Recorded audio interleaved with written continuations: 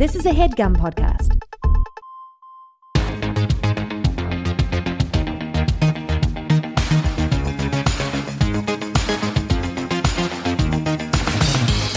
Hello, and welcome to Good One, a podcast about jokes. I'm your host, Vulture Senior Editor, Jesse David Fox. Each episode, a comedian comes on to pick a joke from their career to play and discuss. For example, this episode, where exactly that will happen. Our guest this week is Lil Rel Howery, who's maybe best known for his breakout role in Get Out, and also this past fall for co-creating and starring in the semi-autobiographical Fox sitcom Rel. We touched on both those projects, but the focus is Rel's stand-up. I love Rel's stand-up because a real sense of place. That place, of course, being the city he's from and started in, Chicago. But it's more than that. With his storytelling and how he inhabits the characters in his life, you get a full picture of his world. The story behind the joke you're about to hear is pretty special, so I want to let Rel tell it. But, just for some context, the version I'm about to play is from his 2010 appearance on Star's First Amendment stand-up series. One other note, the episode was recorded live at Vulture Festival LA this past fall. So, here's Lil Rel in 2010, then Lil Rel and I and the people quietly watching the interview from 2018. Enjoy. No matter how crazy my parents are, I grew up with a 70s father. Some of y'all don't even know what that is. Every time my dad used to talk, he'd point, bend down, and step back on your ass. Every time he say some shit, point, bend down, step back on your ass. Nigga still saying shit. Which one of you jive turkeys taking out the garbage? I'm sick of this shit. In here shucking and jiving. What's that, motherfucker? What you doing? Then my mama smoked cigarettes growing up. My mama was a cigarette smoker, man. I love my mama to the fullest, but she had the mom. Anybody grew up with the mama with the daddy voice? You know how hard that shit was? He said, like, how you doing, mama? How you doing? And when you're a kid, you always begging your parents for shit. You know what I'm saying? When you're a little kid, you always bothering them. Mom, can I get some? Mama, can I have? I want.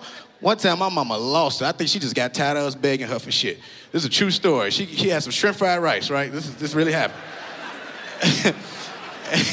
And we in there begging and shit like, can I have? I want. She like, oh, can I have? I want. Can I have? I want. Can I have? I want. I can't have shit to myself. But you in here, can I have? I want. Your daddy bought y'all 2 wings apiece. Eat them goddamn wings.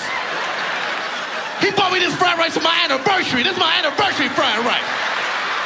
But you motherfuckers in here want some of my shit. Can I have? I want. Sick of this shit. Ain't did nan homework. But you in here back on fried rice. MSG in here. It will kill you. Shit, my mama sang in the choir, so that shit was hard. You argue with the choir, dude. Look here, I'm an alto. I'm not singing no goddamn tenor. You don't see no other women in that back row. And this is the 80s when they used to have the microphone set up in front of motherfuckers and shit. So you wouldn't even hear the rest of the choir. You hear my mama, Jesus, you're the center of my joy. People be in church, man. That dude can sing. There ain't no motherfucking dude. That's my wife, sucker. I will come kick your ass, turkey. What up, y'all? How y'all doing? Damn, I ain't seen that clip in a long time. Yeah, when we do this live, it's always interesting which are the comedians that like their own material and you were laughing it up. Because it's a true story. It's so fun. I haven't did that bit in years, too, and so it's fun to watch that. Yeah, you were just sort of like, oh, yeah, I remember that memory. I just look at the energy I had, too. Like, I don't even have that type of energy right now. In 2018, I'm like, shit, I'm old as fuck. Before we get to the joke, I want to start a little behind, a little of your childhood to get a sense of how you got started in comedy. So you grew up in Chicago around a really big time for stand-up, specifically in the South Side. There's the club, All Jokes Aside, which was the seminal comedy club in the history of Chicago comedy and American comedy. Were you, you're still young, were you aware of those things? Yeah, the funny thing is NBC did one of those specials about All Jokes Aside, a news story. And honestly, I tried to go, I had a counselor at my school who David Burns, Mr. Burns. He thought I was funny. And I'm like, yo, could you take me to this comedy club to see if I can go up? The crazy thing is, by the time we decided to do that, the club was closed. So I was like, oh, okay, that was weird. You know what I mean? Like, you asked and killed the. The club ended up being, but it was so funny. That was one of those little things that made me want to do stand up. I'm like, oh, it's a club here. As soon as I get old enough, I'm gonna go to it. Yeah, it's like had you heard of Robin Harris and Bernie Mac? Huge Robin Harris fan, Bernie Mac, Martin, but Eddie Murphy's Delirious is what made me want to do stand up. My homeboy it's so funny because like we looked at it like this old thing, like, man, this old comedy special is great. And we watched Delirious, and it was just brilliant, man. Like just the way he acted out everything, and like he'll tell a story, he'll do each character in the story, which is why the way I format my stand up is based off the way Eddie Murphy formatted his. You have characters, but you're built in a story. Yeah, you set it up and then you just act it out. It was the first time you performed. It was. Some comedy was at a high school talent show. Was that this? Nah. It was so it wasn't stand up. I did a play in high school, and the teacher let me write all my funny stuff. And I guess the first big I went to a ghetto high school, so like they would heckle anybody. Like it'd be people that like trying to speak positive shit to us. Yeah. Like, man, shut the fuck up. We don't want to do shit. We're like, damn, all right. And so I was like nervous because I'm like, yo, if this is not funny, yo, like they gonna give it to me. And the first big laugh I got was from my peers. It was a rap after that, man. Like I just literally the teacher who directed it sent me a clip, which I haven't posted yet. I think I might post it soon, which is so crazy. I mean, little me, I'm like insanely skinny. I look like a different person every 3 years. You know what I mean? Like it's kind of weird. But I was just it's so funny watching that because that was my moment of like, oh, this is what I want to do for real. I specifically was like, I want to be a comedian, actor, writer. And then so I believe you started stand-up, your first start was at 19 at the Lions Den open mic, which was also legendary, or will be legendary when more people know, but like a lot of people started there. Hannibal Buress started there. Kyle Kanai. Kumail Nanjiani. Yeah. Did you know those guys? Yeah, those my friends. Did it feel like something was happening? I don't think we thought about it like that. I didn't think about that till years later. I'm like, yo, we all was at this little small, it's so weird. And not good yet. Yeah. You know what I mean? Just telling these weird jokes to each other. Because it wasn't a real crowd there, which is funny. It wasn't even big enough to really get it. Like, when I had 6 friends come, like, oh, you packed the place out. You know what I mean? So it's so weird when I think about like all of us started in this really small spot. I remember one night I almost got jumped on because there was a whole nother gang there, right? It was a Hispanic gangs over that way, and they didn't know who the fuck I was. Like, where the fuck you coming from? I'm like, look, I got jokes. You lucky you funny, you know? But they didn't whip my ass. But it was coming from the Lions Den. That's so fucking crazy. Do you remember any of the earlier jokes you did? Or the weirder ones? No, I mean, I used to do a lot of stuff about wearing glasses. You know what I mean? Like, I used to do a lot of stuff about wearing glasses. Like, you know, I always say, when you wear glasses, you don't get the same threat as everybody else. Yeah. That was my first joke. It's like, they'd be like, hey, dude, I'm going to knock your ass out. You right there, I'm going to slap you. I'm going to knock your motherfucking glasses off your face. I'm like, why can't I just get punched like everybody else? So, yeah, that was the joke. That's pretty good. You've talked about, Chicago traditionally has a pretty segregated comedy scene, but you didn't necessarily, you didn't play by that sort of rules. Why was that? How do you think that affected the comedy you did? Because what I did was at first, I just went wherever I saw comedy. Like the Chicago Sun-Times used to put out this little weekend newspaper with the Friday paper, and I would go in there like for years, like probably since I was like 14, 15, I was just looking at it to see the list of clubs for no reason. I just was just looking. I just knew where the clubs was, like what comedy clubs, what plays was there. I just looked. It was just always there. So, I didn't think about it like that. I just went to wherever comedy was, and I didn't realize how segregated it was until I started just like going to the South Side and coming to like, what the fuck is this? And it's kind of still. I mean, it's a lot different now because of like maybe like me and Hannibal and like all of us became friends, so everybody started coming to each other's stuff. But for a long time, it wasn't like that, yo. It was it's still kind of weird. But that's Chicago in general. It ain't just comedy. It's a segregated city. So it seemed like the big breakthrough is when you started hosting an open mic at Jokes and Notes. Yeah. What was that like? How did that influence the type of comedy you did on stage? I mean, that's. I was thinking about that the other day because people still hit me and tell me how much they miss it. It was like a rock star night, yo. Like it wasn't like no regular open mic. Like you had to be like open micers was scared to go up because I'm like, nah, this ain't no bullshit.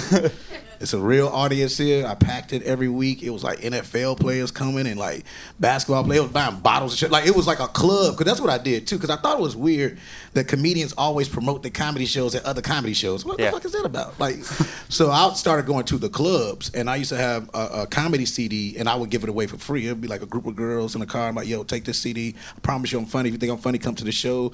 Email me or hit me up. This is when MySpace was going on. Yeah. Message me on MySpace.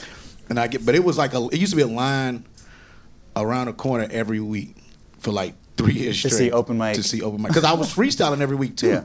So I didn't do anything twice. So everything that's on that Relevant special is the best of whatever I did. Yeah. On what you they just do remembered Wednesday. it all? Yeah, it's just you don't forget the stuff that made people cry laughing. Yeah. And a lot of that stuff came off, maybe I heard somebody said a bit and an idea came, like it's crazy when I think about it. That's how, like, every week I'm not repeating. Whatever happened to me this week is going on this stage. Yeah. And that was so much fun, man. I think hosting gives you a great skill set as a comedian to be able to perform to me in front of anybody, and whatever the situation is, where you don't have to force your material yet. Yeah. You know what I mean? You know how to talk to people first, then you get into it. Yeah, it's first you're selling yourself. Post the material, like, Yeah. first thing is like, I'm a comedian, we'll figure out what the Yeah. material is afterwards. Let's talk about this joke. And so let's start with just sort of growing up. Did you realize your parents were funny? Did you find them? Were they funny people? You know what's funny? I didn't realize how funny my mom was until I got older and I started doing comedy. Like, you know, before she passed, we became like friends. Like when I first started, that's who would come. She would come to. The first time I ever did that bit was in front of her. Really? Yeah, she was there, and I was like, well, here we go. And she thought she was like dying laughing. You know what I mean? So, you know, which is weird too, because my kids now be doing like little, like it's so weird. Your kids do see you, and like, yeah, my son can really, they know when I'm mad. Like when you get mad, you start doing like this, like what? Like they pay attention to all the little things about you, and that's with her. That was the same thing. She was like funny, like, and it's crazy watching that bit. That's such a crazy. That's a personal. Yeah. Because I only did that joke. She passed in 2009. We did that in 2010. Me and my little brother was on the phone just talking about mom. He was like, yo, you remember that you remember she like, can I have I won't? Like, she used to say it all the fucking time. Can't have shit to myself. And and we was talking about, he was on, my brother's my muse, my little brother Matt. Yeah. He is my muse. Like, I could just be having phone conversations with him, and I'm like, oh, I got to take that to the stage. That's funny. I forgot all about that. Yeah, because you both have memories. Then you can just use his memories, and he's not a comedian. Yeah, because it's both our memories combined. Like, oh yeah, and then like I always acted out. Like even just talking to him, like I be having him on the phone like in tears, like just random. I don't give a fuck if I'm talking about Russell Westbrook, whatever. He laughs at everything I do. So that bit was more comforting to us for me to do that on stage. In general, when you were starting out, did you ever think not to sort of talk about your family on stage? Like, oh, that's like I shouldn't be putting their business out. I don't know what I was scared of at first. I didn't do that at first. I was just trying to do bits. And then my roommates, Brian the Wildcat Smith and Michi Hall, was my comedians also, was my roommates. And I'll be telling these stories on road trips. And I'll be telling, like, we'll have a group of girls at the house. You know what I mean? I'm telling the story, the girls is laughing. They're like, dude, why you don't do any of this stuff on stage? Yeah. Like, fuck the jokes. Tell your stories, man. This stuff is funny. And one day, you know, somebody called you chicken. I was like, I ain't scared. And I went on stage, and it honestly changed, I think, my career and the way I would go about doing my material. Do you remember that first time that was really, you're like, oh, this is a completely different reaction? It was like I think it was on my birthday. I was at Riddle's Comedy Club. D. Ray Davis hosted it Sunday nights there, which that night was another like rock. Like that's why I got the hustle of comedy from, or just making a comedy show like, not just a comedy show, like it feel like a real thing. Because that's what he did on Sunday nights. I mean, like, I think that's why I met Kanye for the first time, was at his show. Everybody was there. Yeah. And it was like crazy packed. This dude would make all this money and come to LA. I think that's how he sponsored his Hollywood move. He'd come Sunday nights, make a killing, fly to LA. And but anyway, I think it was my birthday, and that was the first time I ever got $100. He gave me $100 for my birthday. I think he felt bad. First of all, years later, I know he made thousands of dollars. So him handing me $100 on my birthday for working 2 shows, he's like, oh, well, here you go. I'm like, thank you. I'm like, nah, wait a minute. That should be more than that. But no, I did it that night, and I'll never forget when I got off stage. It was like, I remember like whatever jokes I was doing, I'm like, nope, I'm done. Never do it again. This is funnier. When you do characters, how do you approach sort of developing what you want them to sound like? What do you want them to act like? Your physicality of like, how do you sort of just develop that? I don't. I kind of just do it. Yeah. And that's why I said the open mic night, I was just doing stuff, you know. So like, there's so many bits I do. I've been doing a bit about my uncle, you know, going to Six Flags and, you know, him being cheap. Like, we made sandwiches, you know. It's just like, it's whatever that. It's almost like who's ever in my life I've seen and met, I figure out a way to implement. Like, even anytime you see me do a pastor, that's my uncle. He's a pastor. That is exactly him. That's his voice. Hey, man, who did the cadence, citizen, you know, and all that stuff. Like, that's him. So it's just like a weird, nerdy kid thing where I'm just like, I mean, maybe I'm creepy. I don't know. Like, people watch a lot. I go up by myself. I go to a club by myself just to watch people. And then just watch them talk, watch them do shit. Like, oh, that's funny. And like, I try to implement that in characters. So were you doing voices your whole life? Yeah, I mean, like I was doing like in high school. I used to do Robert Parrish. If you most people don't know that, yeah, the old Robert Parrish is an old basketball player who played way too long, and he played for the Bulls. I think his last time, but this gonna sound messed up. He used to sound like a slave, and he did this. It was this local karate place in Chicago. He did a commercial for it. It was the most insane thing I ever seen. And I started talking like him. Like, let me tell you this. I played for the Boston Celtics for years. And if you look up Robert Parrish, I'm not bullshit. I hate to say he sound like a slave, but he do.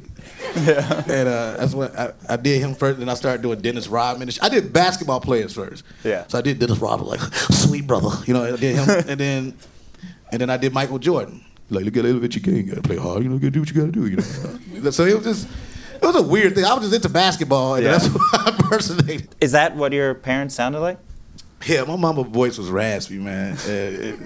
It's so many stories, because we got that one, you know, the cat story, as I say, when the cat died, and that whole thing. It's just... Wait, what's that story for those? I mean, because I'm saving it for the special. Oh, got it. But, you know, it's a true story. The cat had a stroke. I'm just being bullshit. Because I think she smoked around him too much and fucked him up. But he just died one day while I was playing the video game. And all of us were scared to tell her that her cat died. You know what I mean? I tell my dad, he's like, look, that's your mama. This is my wife. But that's your mama. You tell her. You know what I mean? Like, fuck. So it's a whole thing. But it's a really funny bit. I don't want to, You don't spoil it. I don't want to spoil it. But and that's what your dad sounded like? My dad was like, yeah, he still sound like that. Because now he's older now, and you know, like older. Like, you know, when people get older, they just start telling you these new stories and shit. Apparently, he said he killed somebody. I don't know. We don't know if it's true. He keep bringing this shit up. Like, motherfucker, I stabbed the shit out that motherfucker. What the fuck? Stop telling people this story. He's telling it to everybody. Like, you know what I mean? It's like, man, I hope you ain't murdered nobody, man. But he been just telling these stories of like, what the fuck is he talking about? Which is interesting, too, because now, you know, just you end up humanizing your parents. Yeah. Well, my dad, because we got to take care of him now, pretty much. And my mom used to complain about certain shit, and we didn't understand. Like, why you picking on Dad? But now we like, oh, yeah, we get it. This motherfucker's irresponsible. Does he like Sinbad playing him? He loves that. My whole family lost it when they found out Sinbad was playing my dad. Because he like, you know what's crazy? Sinbad reminded me of my uncles and my dad. Like, I'm talking about like when I was just watching him on television. Yeah. Like, he just reminded me of them. His cadences, the way he say things, and you know, it's very. That's what's so surreal about having Sinbad play my dad on the show. It's almost like he's turned into like my second dad in like real life. Like, he'll text me and like, man, good. Oh, that was a great episode, great writing, man. Proud of you, man. You're doing it. He don't have to do that. You know what I'm saying? And I love that. Shut me. You look at my phone like, thank you, Sinbad. But yeah, that's my family. They love Sinbad. Yeah. Well, he's like, he really epitomized the generation of like, kids aren't cool anymore. Kids like we listen to good music. You guys listen to just talking about funk music. We got the soul music, man. We know what y'all listen to. Yeah. My Sinbad impersonation. Pretty good. When you do characters, do you feel like, what does it feel like to inhabit a person? Do you feel like you're changed? Like, do you like take on something from it? Yeah, I mean, for instance, doing that Bird Box movie, that was the first character that wasn't like me at all. Like, he was way more insecure and all this other shit, and I had to take that on. Because he didn't talk to people. He was one of those people, like, that just kind of stayed to himself. And I was the person that had to give all this information out in the movie. So I got really weird. Like, it was to the point I had to tell my assistant, like, yo, I can't talk to nobody for about a month. Like, because I started talking crazy. Because I really owned that shit. Like, oh, shit. Which is why I'm looking forward to all the films I'm doing now and stuff. I like that tough shit. Like, when I watched Jim Carrey's documentary, I had to watch that after I did this movie to kind of figure out a way to get out of that shit. Yeah. Like how to be a regular person. Yeah. So you do learn to take something from that character, right? Maybe something you learn from it. But it's, I remember reading about Denzel when he did Training Day, and his wife kicked him out the house. Like, he was talking like he was dude. Like, what you say, motherfucker? She's like, get the fuck out. You come back when you Denzel, sir. You don't talk to me like that. You know what I mean? So it's, man, that's some heavy shit. But when I think about doing those characters on stage, has led to like now these movie roles where I want to go dark. You know what I mean? I don't give a fuck. Like, I play the Joker. You know what I'm saying? Like, because it's just something fun and interesting just becoming that one motherfucker. Yeah. Yeah. So a joke like this, you mentioned that this is what happened. What do you then go on stage with? You just sort of... I just do it. I just tell the story as is. And then, a lot of times I black out in character. That's why I can't do this joke anymore.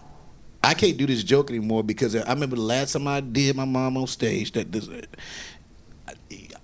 was so weird because I'm doing it, but then I started missing her. Yeah. At the same time, it's so it might sound crazy, but I literally started missing her, and I'm like, I can't.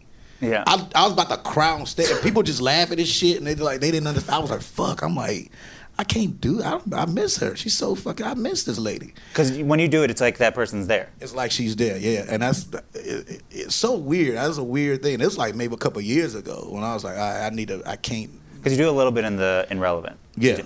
And it's just a little bit because I couldn't. Yeah. And there's other stories I have, but I'm like, am I ready to? I guess it's weird because this was early when she just passed, so it was just more or less I was celebrating and having, But then as years went going, I've missed her, like especially in these moments now. You start going to the Emmys and all this other shit, and you're like, damn, this is who I would love to take with me and all this stuff. So maybe I'm getting older, but it's so weird that most recently I'm like, damn. Which is why with my comedy, everything is so personal to me. Because I think it's therapeutic, to be quite honest with you. But that's why I haven't done it in a while. How did the joke change doing? I mean, you said you had the joke already, and then you did it again. Yeah. How did it change doing it? It just got better and even more honest in what she was saying to me, and that's what I'm saying. Like when I do it differently, which is weird too. You'll see me do this bit this way. If you go see me live, I might change. If you go see me, I might just switch things because I take on the character and whatever I think that moment is. You know what I mean? So it's just the words will change. Most time with anything, it's hard for me to do it verbatim because I might find another clever thing to say. Yeah, it's like because you'll do different parts of this throughout. Like you'll find in different parts and different things will happen. And it's like you're improvising with yourself. Yeah. How did sort of doing stand up help in sort of the mourning process? Like, were you able to do after your mom passed? Yeah, I mean, it's so weird because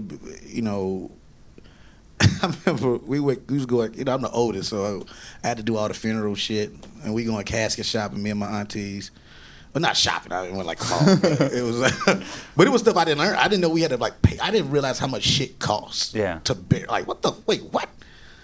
To put this in the ground is $10,000. Y'all got any regular boxes? No. But it was like funny. So we looking at caskets. My Aunt Joyce was a big lady. And the funeral director is such an asshole.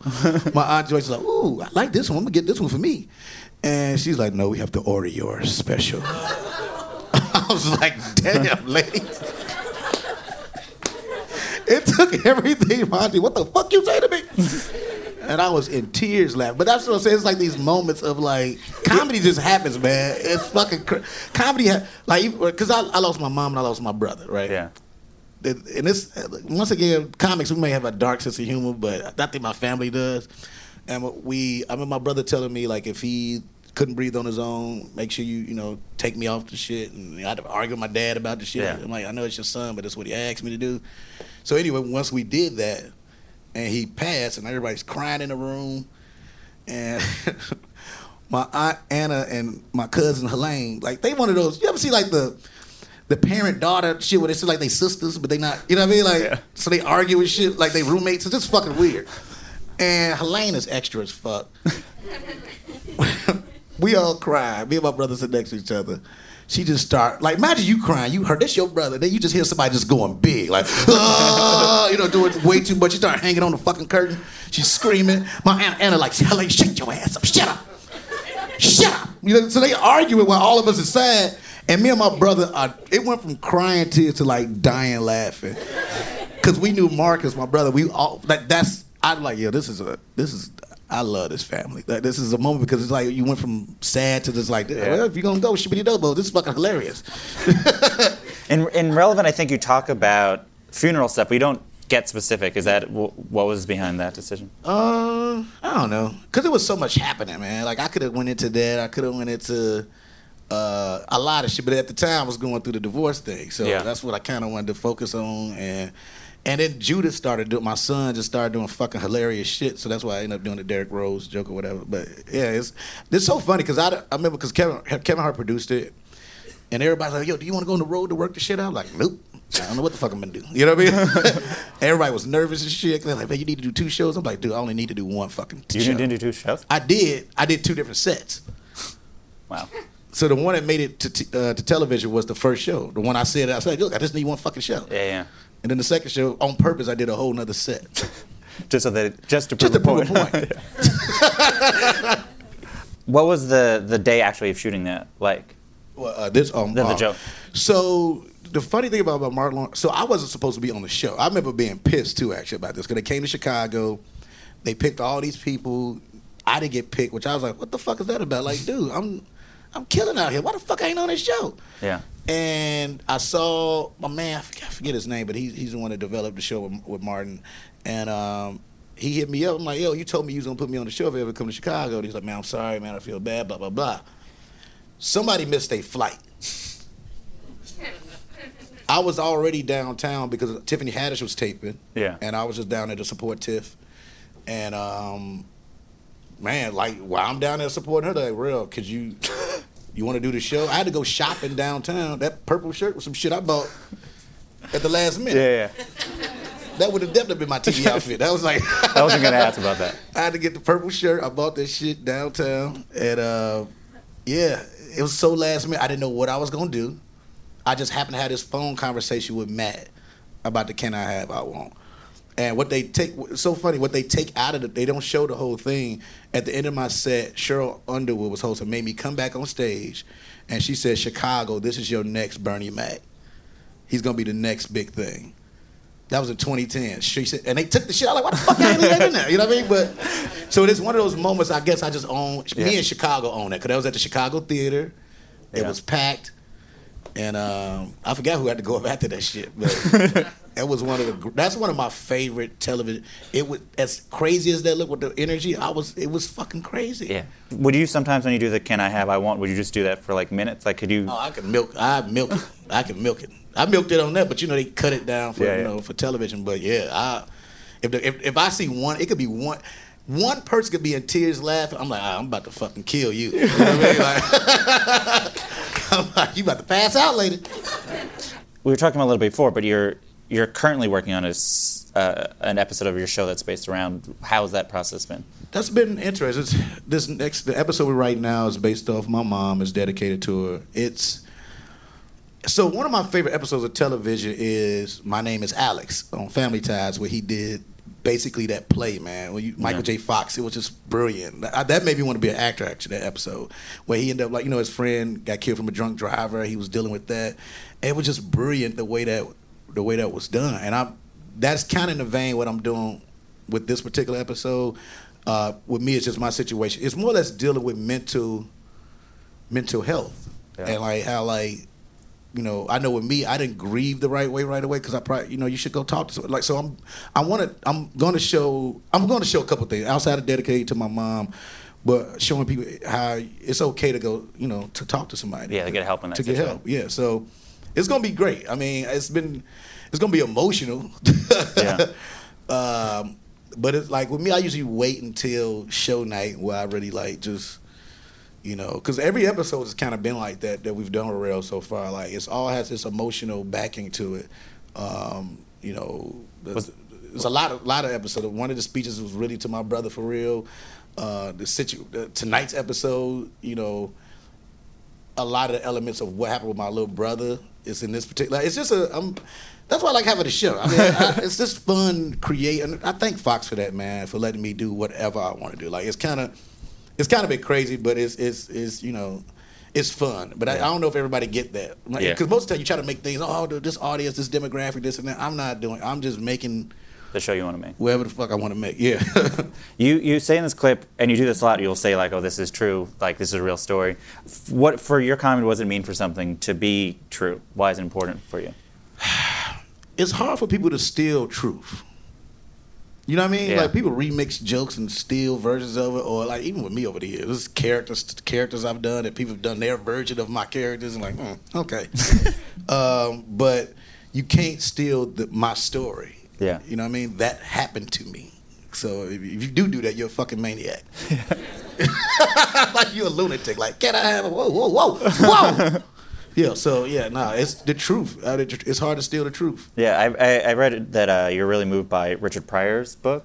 Oh man, so good. Because it was, what was amazing about Pryor-Kovich's other like sentences, like it's the joke could be there and then the real shit. It was just brilliant. And I was like, man, Richard really. It's so interesting. Like that's when it goes back to the mental health, especially with comedians, man. Like. I think comics should talk to people. Like most of the time they talk to each other. Like I'm just doing it. No, get some help. Because a lot of us, not necessarily me, but most people come from these really dark fucking places. And Richard had so many insane things. Like you wish he could have met Oprah. I wish, like in his prime. Like you wish Richard Pryor knew Oprah. Yeah. So he had somebody to fucking talk to. Because the shit he went through was fucking insane. Yeah. It makes me feel bad for him, too. I remember being sad looking at that first part of the book, everything that happened in his childhood. That's insane. Yeah. So, you watch Rel, and it's a lot of the stuff is one-to-one, right? It's like it's your name, but also like it's a divorced dad of two. Yeah. You FaceTime with your kids every day. His dad's a widower. His brother just got out of prison. His best friend, I believe, is based on Tiffany Haddish. Yeah, and that's another thing too. Everybody was mad at me first, like, why he got to be out of jail? Like, because that's what happened. Like, I can't like. It's just the truth. Like, if you're tired of that stereotype, stop locking motherfuckers up for some petty shit. So, it's so weird because we like, man, you can. No, I don't want to. I want to just. What I want, and this is just real quick. I'm just doing this, but like, I want to display his development. My brother went to jail for a year, came back. It was tough because he was still out of jail and shit. And I was taking around. He didn't realize that people knew me and shit. People come speak to me like, man, who the fuck is that? Like, dude, it's a fan, man. Shit, chill the fuck out. But to watch who he is now, I just went to his wedding a few months ago. He had what the fuck we was overseas somewhere. Beautiful wife, beautiful kid, great job. Yeah. I saw him develop, and I wanted to show that on the show as he develops, which we did one of the episodes when you see in Nat develop. But it's just I wanted to show that because it's been situations where cats have got out and they couldn't get it together or didn't have the right support system or whatever. But my brother, we supported him right because I felt bad. I felt like, what the fuck he doing in jail? Like, who the fuck was you running with? But I was focused on comedy. And myself, and I didn't really, like, damn, I wasn't really there for my little brother like I should have been. So, like comedians at your level get shows with their name and title. They don't have to approach it this way. They can do whatever. They can have a talking dog or whatever. Why was this what you felt the show needed to be? I think comedy is healing. You know what I mean? Yeah. That's why I've never done like negative comedy. You know what I mean? Like it's mostly healing to me. So for instance, I forget which episode it was. One of the episodes, I just got so many messages from people thanking me for like talking about certain things and like, yo, it's funny, but I appreciate you, not being afraid, to give advice in a way. That's what I'm doing. Like giving advice how to get through certain things. You know what I mean? And sometimes I'm just making a point. Even with the Halloween episode, look, either you loved it or you hated my guts. It wasn't like, but I wanted people to understand we did this crazy ass episode, you know, because I just think black artists should be able to do what they want to do. Like, you know, we always got to be so fucking serious. We should be able to make weird shit and nobody think it's a big damn deal. So, it's like an episode in defense of black mediocrity. Yeah. Black mediocrity. Yeah, that's what I'm saying. It's like, so what? You should be able to do what the fuck you want to do. We should get the same opportunity. Give me millions of dollars to make some dumb shit. Yeah. The thing that I've always loved about your stand-up is how you depict Chicago. But before we talk about it, I wanted to play a clip from your special Relevant that also gets brought up with Rel, which it's always one of my favorite bits of yours. So can you play that clip? I ain't feel good of you in Chicago, man. I've been trying to do like, you know, stuff because I'm back home just to feel it, but then you be like, no, maybe I shouldn't do that. Like I ended up getting on the bus. I felt like reminiscing one day. I'm like, you know, I'm gonna reminisce. I'm gonna ride the Jackson bus and just think about life. That reminiscing lasted 2 stops. I was reminiscing for 2 stops, and then I saw the high school kids get on. Like, God damn. Oh no, I did it again. No, it is about to happen. They don't give a damn. Well, these little 15, 16-year-olds, boy, they'll roast the shit out your ass. Like they was having a freestyle battle on the bus, and I was the punchline. I didn't even know. I was in there rocking with their ass and shit. I was like, you ain't shit. Like, dude right there. I'm like, what? Me? Like, damn, fam, why you do that? Like, what you mean, me? You don't know my life. I'm doing good. Like, you ain't shit. Like, buddy right there. Like, buddy. I started grabbing my clothes and shit. I'm scary. I don't be trying to go back and forth with them. Only people that try to stay, there's always that one old black man who can't take it no more. This garbage man, he been at work all day. You know, he can't take that shit. He get up and everything, man. Could y'all cut that shit up real quick? He trying to listen to his Walkman. He got a Walkman still. Come on, I got my playlist on my tapes. Could y'all cut that shit out? I want to hear all that Chief Keef bullshit. Little ugly mother.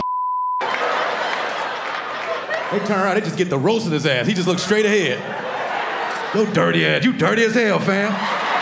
Old as hell, working like a mother. You struggling, Joe. You on a bus? You like 60 years old. You don't know my life.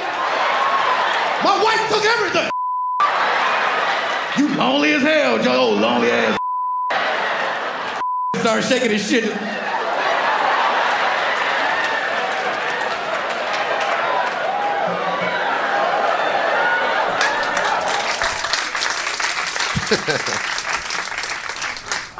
That's so weird. I watch myself like it's not me sometimes, because this is funny. This is the thing about the old dude. He just pissed off. He started about to cry. The old dude that you played, you're like, that old dude was about to cry. He's like, he couldn't take it no more. Chief Keef, motherfuckers. Cause that's, you know what's funny, the lip quiver. You know where I got that from? It's David Allen Greer, man. That motherfucker, every like little thing he do, like the little shakes and shit you do in living color, like that's why I got that. That's when I started. I try to perfect that shit from watching David. Oh, really? I told David that shit. I don't think he believed me, but I'm gonna do it. That's why I get out here. He's so good at that shit. What is it about Chicago that you just love doing material about? Cause everybody else talk about their city. Like I was talking about. Like you go to New York. New Yorkers, I didn't even know what a bodega was, but I heard it a million times in bits. You know what I'm saying? So it's like everybody else from wherever they're from, they mind talking about where they grew up at. I was like, fuck that. I'm going all Chicago, and whatever happens. Because I remember comics in Chicago. They were like, man, it's only gonna be, they're gonna localize you, man. Ain't nobody gonna get that shit nowhere else. It's like, whatever, fam. You know what I mean? And I'm glad I didn't take that advice. You've talked about early in your career, you heard, I guess it's Jamie Foxx's manager say something about like focus on Chicago, making it in Chicago, and then sort of build yourself from there. Yeah. You know, what did that mean? How did it actually end up working? Like sort of by focusing on Chicago, not worrying about the big things? Well, a couple of things. First of all, I ended up making money. And like a lot of my friends who came straight here, like, they struggle hard. And I'm like, fuck that. You know what I mean? And also it taught me to be I became a self-promoter. Like I didn't even mess with promoters no more at some point in Chicago. I got every dime at my show, at the door, everything. And I spent my own money. I reinvested all my money back into me. I just think it was just smart by doing that because it just made me stronger. So by the time I got here and I started showcasing, doing all the Just for Laughs stuff, I was just ready. And that's the run I've been on when I think about it. Over the last 8 years, really, it's just been I just been ready. Yeah. I let Chicago be my training ground. I got really as good as I can and confident as I can, and just came out here in New York and here. It's just all right, what's up? What does it mean to you to be a Chicago comedian? It means a lot, just because Bernie. Think about somebody like Bernie Mac, for instance. Just to be a part of that group to me is, there's a list of comedians from Chicago who had a show, who has this. It feels great. Bernie, crazy. Eddie Murphy. That's why I want to do stand up. That's who I looked up to. As years go, you start I ended up becoming a huge Ellen DeGeneres fan and Bernie Mac fan, just because it's just always that comedy just so honest and personal to me, and I love that shit. You know what I'm saying? So Bernie's my new. I'm friends with Bernie's daughter. Yeah. And I'm glad our friendship happened so random too, yo. I went to so two things. When Bernie had his memorial, I don't know how I got in that motherfucker, because it was VIP. You couldn't. I snuck in some. I don't know how I did it, but I had a good seat and everything. What the fuck, I'm in? But I remember being there and just watching all those people love on him like that, and then I went to. I was so random. I was at the Black Woman Expo. I was hosting something. I was the only man there, and Bernie's wife and Janice, his daughter, they just was speaking about him. And this was right after that, and I just felt connected to Bernie. And I don't know, I kept having these moments and then me and her ended up talking one day, on Twitter or something, and then we DM'd each other, and then we became friends. She started coming to my shows. The Jokes Those Comedy Club, the club I worked in, they put a mural of Bernie with all of us. It's weird that I was painted in a club, but they had Bernie there. And the first time, I was there the first time Janice saw that, right? And she wrote this beautiful note to her dad on the wall. And just watching her, she broke the fuck down because she was a daddy's girl. Yeah. But I just always felt, and then there was stuff happening to me that I would call Janice, and she'd be like, "Yo, my dad went through that too. This is what he did." Yeah. And it's so weird that she became a huge part of some of the moves I made based on Bernie went through this too. Yeah. So I just feel I want to play him. If they ever do a Bernie Mac something, I'll fuck that. You know what I mean? Yeah. Because it's we talk about character things. Yeah. I want to embody that, yo. We're talking about Rel, and the truth that it's a funny multi-camera sitcom, but then you'll do things about Chicago that are honest to you. You'll have the episode where there's the gangs in the laundry room that sort of builds to you confronting them in a very honest way, or even the way you depicted the political office. Why was that important to you? That Chirac speech I had to do. You know what's funny about that scene too? It was written, but then I was like, "Fuck that!" You know what I mean? I told Vic Mensa play, the gang member. I told Vic, "Yo, let's just go, bro. Whatever we go with this." And that was a real speech I've always wanted to say. I think it represented a lot of people on how we think. Yeah. We tired of that bullshit. You know what I'm saying? So, but I also wanted to show, which is why at the end he died. He gets killed. Just how quick that shit is if that's the life you chose. Yeah. It's a lot of times I saw somebody out and then fucking 45 minutes later somebody called me, "Yo, he just got killed." For real, just saw this motherfucker. That's how quick that shit. If you're living that life, you know what I'm saying? I wanted just to show that to young people too, because it's just weird. I'm trying. I think at some point I'm doing it on the sitcom, but I think. And I told somebody this. I said, all Chicago creatives, let's stop having people who are not from Chicago make these fucking movies and shows. That's bullshit. So we need to do that on our own. Me and Lena Waithe talked about this before. It's a movie out there that I hate that Chirac movie. Yeah. There's no disrespect to Spike Lee, and I love a lot of his work, but he should have never made that fucking movie. I watched that shit and I get mad. I was at the theater what the fuck is this piece of shit of a movie? Because you can't joke about that shit like that. Yeah. If you're not going to tell the real truth with this shit, then don't do it. Yeah. Got a motherfucker with an eye patch and shit. This is fucking weird. What the fuck is this weird ass fucking movie? I'm just saying. You see how round up I got about Chirac? I know. God, Lee, if you want to torture me, strap me somewhere and play that shit. I'll give you all my fucking bank codes.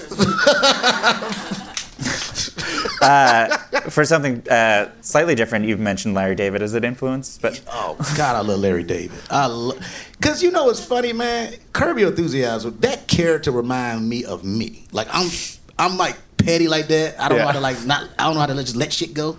Like, huh? You know what I mean? Like Larry, I love Curb Your Enthusiasm. I think that's just. It was brilliant. And then like to blow up somebody like JB Smoove, that's like my big brother. Yeah. It just made sense. You know what I'm saying? It's just one of the funny, it's one of the shows I didn't even think I was gonna like. That's like with Seinfeld. I didn't watch Seinfeld until it was syndicated. Yeah. Because I'm like, hey, man, fuck all this. Because it was, if you think about it, television felt segregated. Like look, if you watching fucking Living Single or whatever, you can't watch, like, you know what I mean? So, but then when I started watching Seinfeld, I was like, this shit is fucking great. Yeah, you know what I mean? Like, this is hysterical. No soup for you. Like, this all this. Like, I was mad at myself. Like, why the fuck I ain't been watching this? So the first time I interviewed you was right after Get Out came out, and you were saying it's like you're thinking about flying just anywhere and then flying right back. Yeah. I imagine you've flown since. Yes. How has the TSA reacted? You know, and almost 2 years since. How are they still? You know what's funny? I do legit get special treatment. I can honestly say that they are really nice to me. If they see me in line or see, like, they always look out and shit. I get a lot of thank yous for like making us look normal because people hate it. Yeah. But then when you think about it, I remember even playing a TSA agent. I thought about like, damn, like they are in charge of making sure they just doing their fucking job. Like, not trying to irritate us. Yeah. I know it come off that way like this motherfucker just want to ruin my day. No, he's just doing his job. You know what I mean? Which has got to be annoying to them, especially like, you know. Look, I had to end up like studying that shit a little bit. Like, you know, people don't know how to take their shoes off. Like, you flew before, take your goddamn shoes off. Yeah.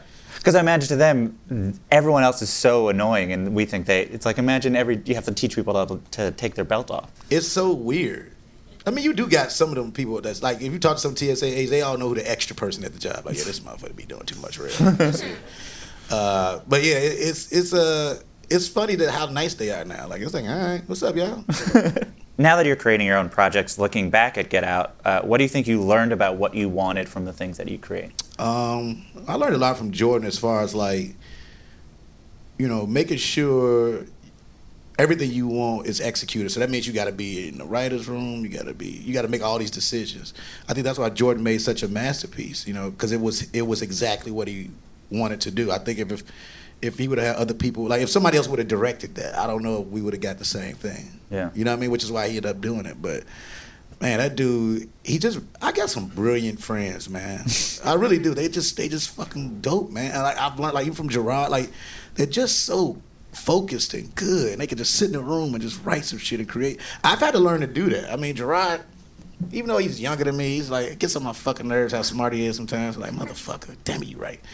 Because it's you know, he's had to tell. I've had to learn to really, you know, Rail, if you want it this way, you can't be mad at motherfuckers. You write it. Yeah. You can't be like, I don't want. No, you do it then. And I had to learn that, and you know, that was a huge lesson too. Because you know, you'll delegate shit, but it's like, no, if you feel like fuck it, you write it. Yeah, you kind of hope that it will work, and then you're like, oh, it's not gonna work that way. Yeah, you learn to, and I've gotten so much better as a writer. I just got good writing friends, man. I look forward to this even when I start writing these films too, and producing more too. I don't always want to be in front of the camera. I mean, this shit, nah, this is too much. You know what I mean? I can't wait. I'm just chilling. And you were, we were talking about before. You like work made by people who like the medium, the genre that they're making. Yes. Yeah, I love, because that's what made Get Out work. Jordan Peele is a horror fan. He's a real fan of the genre, and he's a fan of comedy, which is why he was able to create a character like mine for the movie, and it wasn't silly. Yeah. You know, the comedy is him just being honest, like, man, get the fuck out of there. Like, all he was the audience. Yeah. You know, how many movies you have from the beginning, somebody like, hey, man, I don't think you should go. You know what I mean? Like, you already tell him what the fuck it is. This movie could have ended 20 minutes in. Yeah. But yeah, I just thought that was brilliant. And I think, especially with me, I'm a sitcom fan. which is why, like, you know, every episode of Rail so far has little pieces of some of my favorite shows. You know what I mean? Pieces of Martin. That's why you see me doing all these different characters. What I love about Martin. That's what I love about it. Live in Color. Just character work. And then, like, I look at the cold open of my pilot is basically Frasier's cold open. You know what I mean? Where he's just explaining what the fuck this shit is. Yeah. You know, his was to a radio audience, mine was to a customer service agent. Because I wanted an easy way to tell the story without us forcing all this shit into this one fucking pilot. Well, let's get it over with. This is what the fuck happened. Yeah. So yeah, it's little Larry David stuff, little like the Loose Boost thing. That's some Seinfeld type shit. Yeah. You know, so it's you know, it's little elements. I am a TV nerd, man. And I remember when we was doing Carmichael's show, Loretta Devine was like, "Why are you so comfortable?" Like, because I think at the first rehearsal, like, "You just comfortable." Like, you done this before? I was like, nope, I just watched the fuck. And I mean, I watched it to the point where I knew the timing of waiting for the laugh to come and then come back. Like, I was a weird fucking kid. Like, just watching, I started studying this shit, not even for laughter. Like, that's interesting. I guess you should turn this way, towards that way. Can't turn your back to the camera. I'm a nerd. I'm a nerd of this fucking business.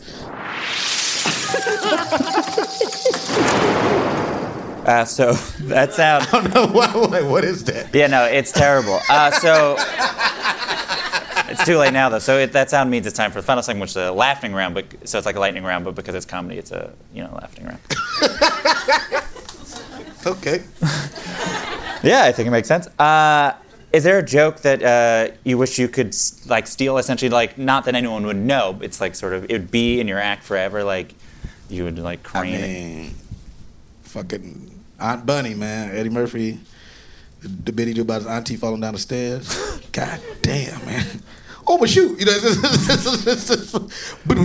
like it's so. You know what? This is when you know it's a good joke, when you don't have to see a motherfucker do it. You understand what I'm saying? You could just hear it, and when I tell you, I don't care how many times I've seen that bit, it makes me laugh so hard. It's just Eddie Murphy's fucking great, man. I wish he would come back. Shit.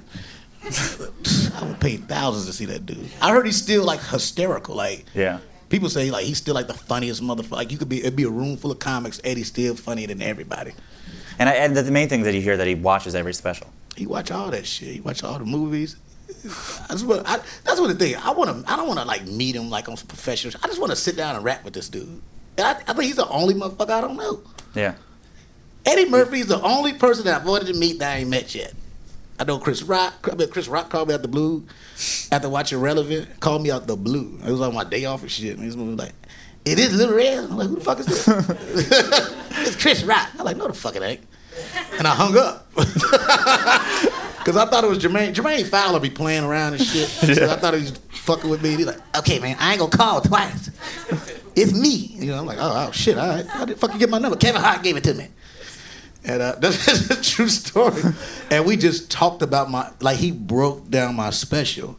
And I remember having it on speakerphone, and as if I could be real, I was taking a shit. So it was like, listen to Chris Rock. Like, I mean, the bit you do about the bus, oh, that's brilliant. He's like, oh, shit. You remind me of Bernie. And that's what he said. Yeah. It ain't that you sound like it, you just got that energy. And I was like, damn, all right.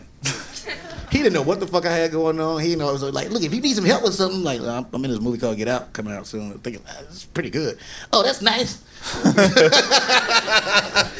But, I mean, he ended up becoming, I could call Chris my friend now. Yeah. You know what I mean? So that's Eddie's the only one. I mean, Chappelle, I've hung out with everybody but Eddie Murphy. I'm talking about, and I had a good conversation. I want to talk to Eddie. I want to just talk to Eddie Murphy. Anybody know Eddie Murphy? Tell Eddie Murphy just invite me to the house.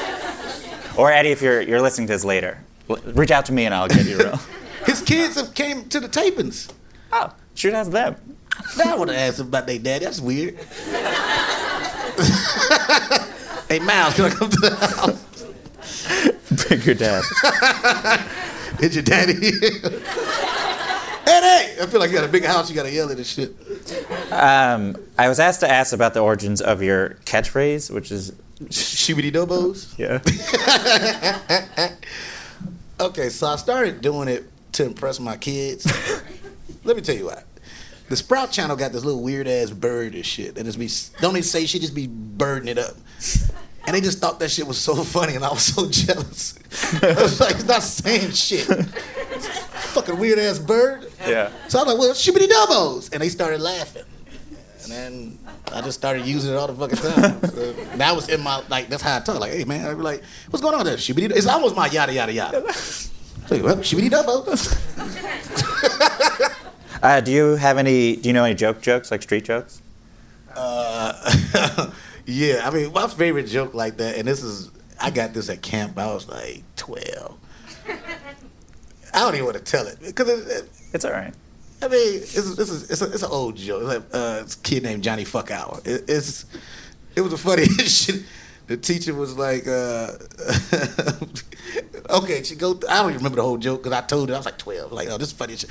I remember that being the funniest shit I've ever heard in my fucking life. Like, yo, you a brilliant kid, man. You need to do comedy. Johnny Fuck Hour, fam. So it was a kid named Johnny Fuck Hour, and the teacher was going through the list of who all in there. Like, Williams, Jackson, Fuck Hour. Is there a Fuck Hour in here? This little boy stood up, man, we don't even get a cookie break.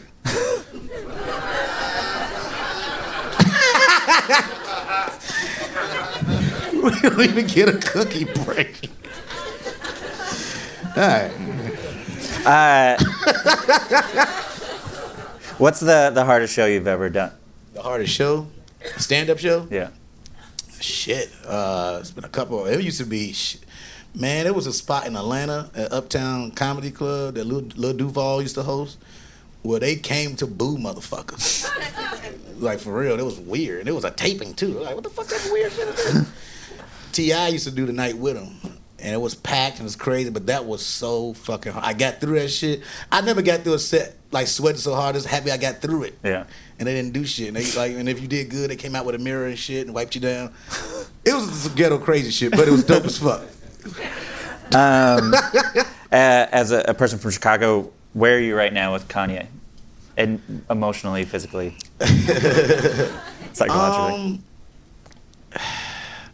I mean, just think about it. Two things. First of all, I don't know when we start listening to people that don't make no fucking sense. Like, I don't in my life. If you a person talking crazy, why the fuck I'm gonna rile myself up to get mad at you?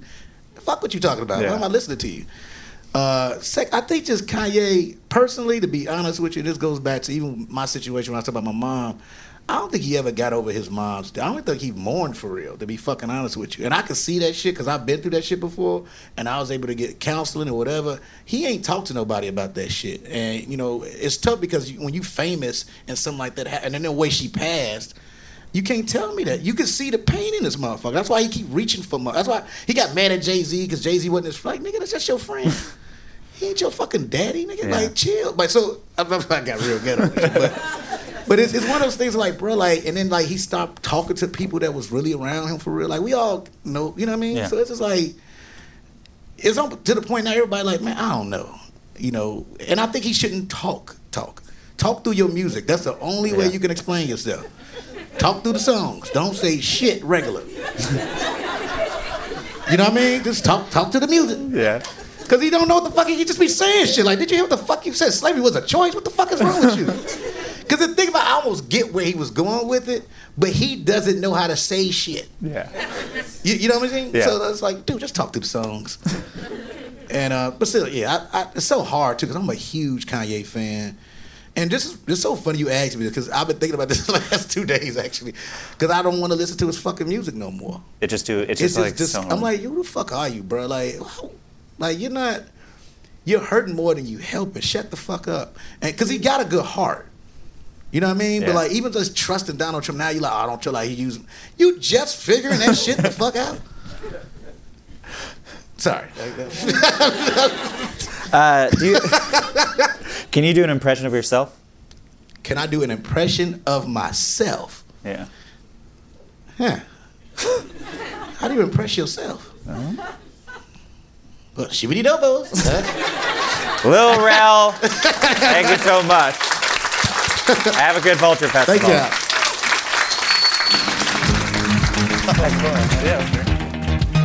That's it for another episode of Good One.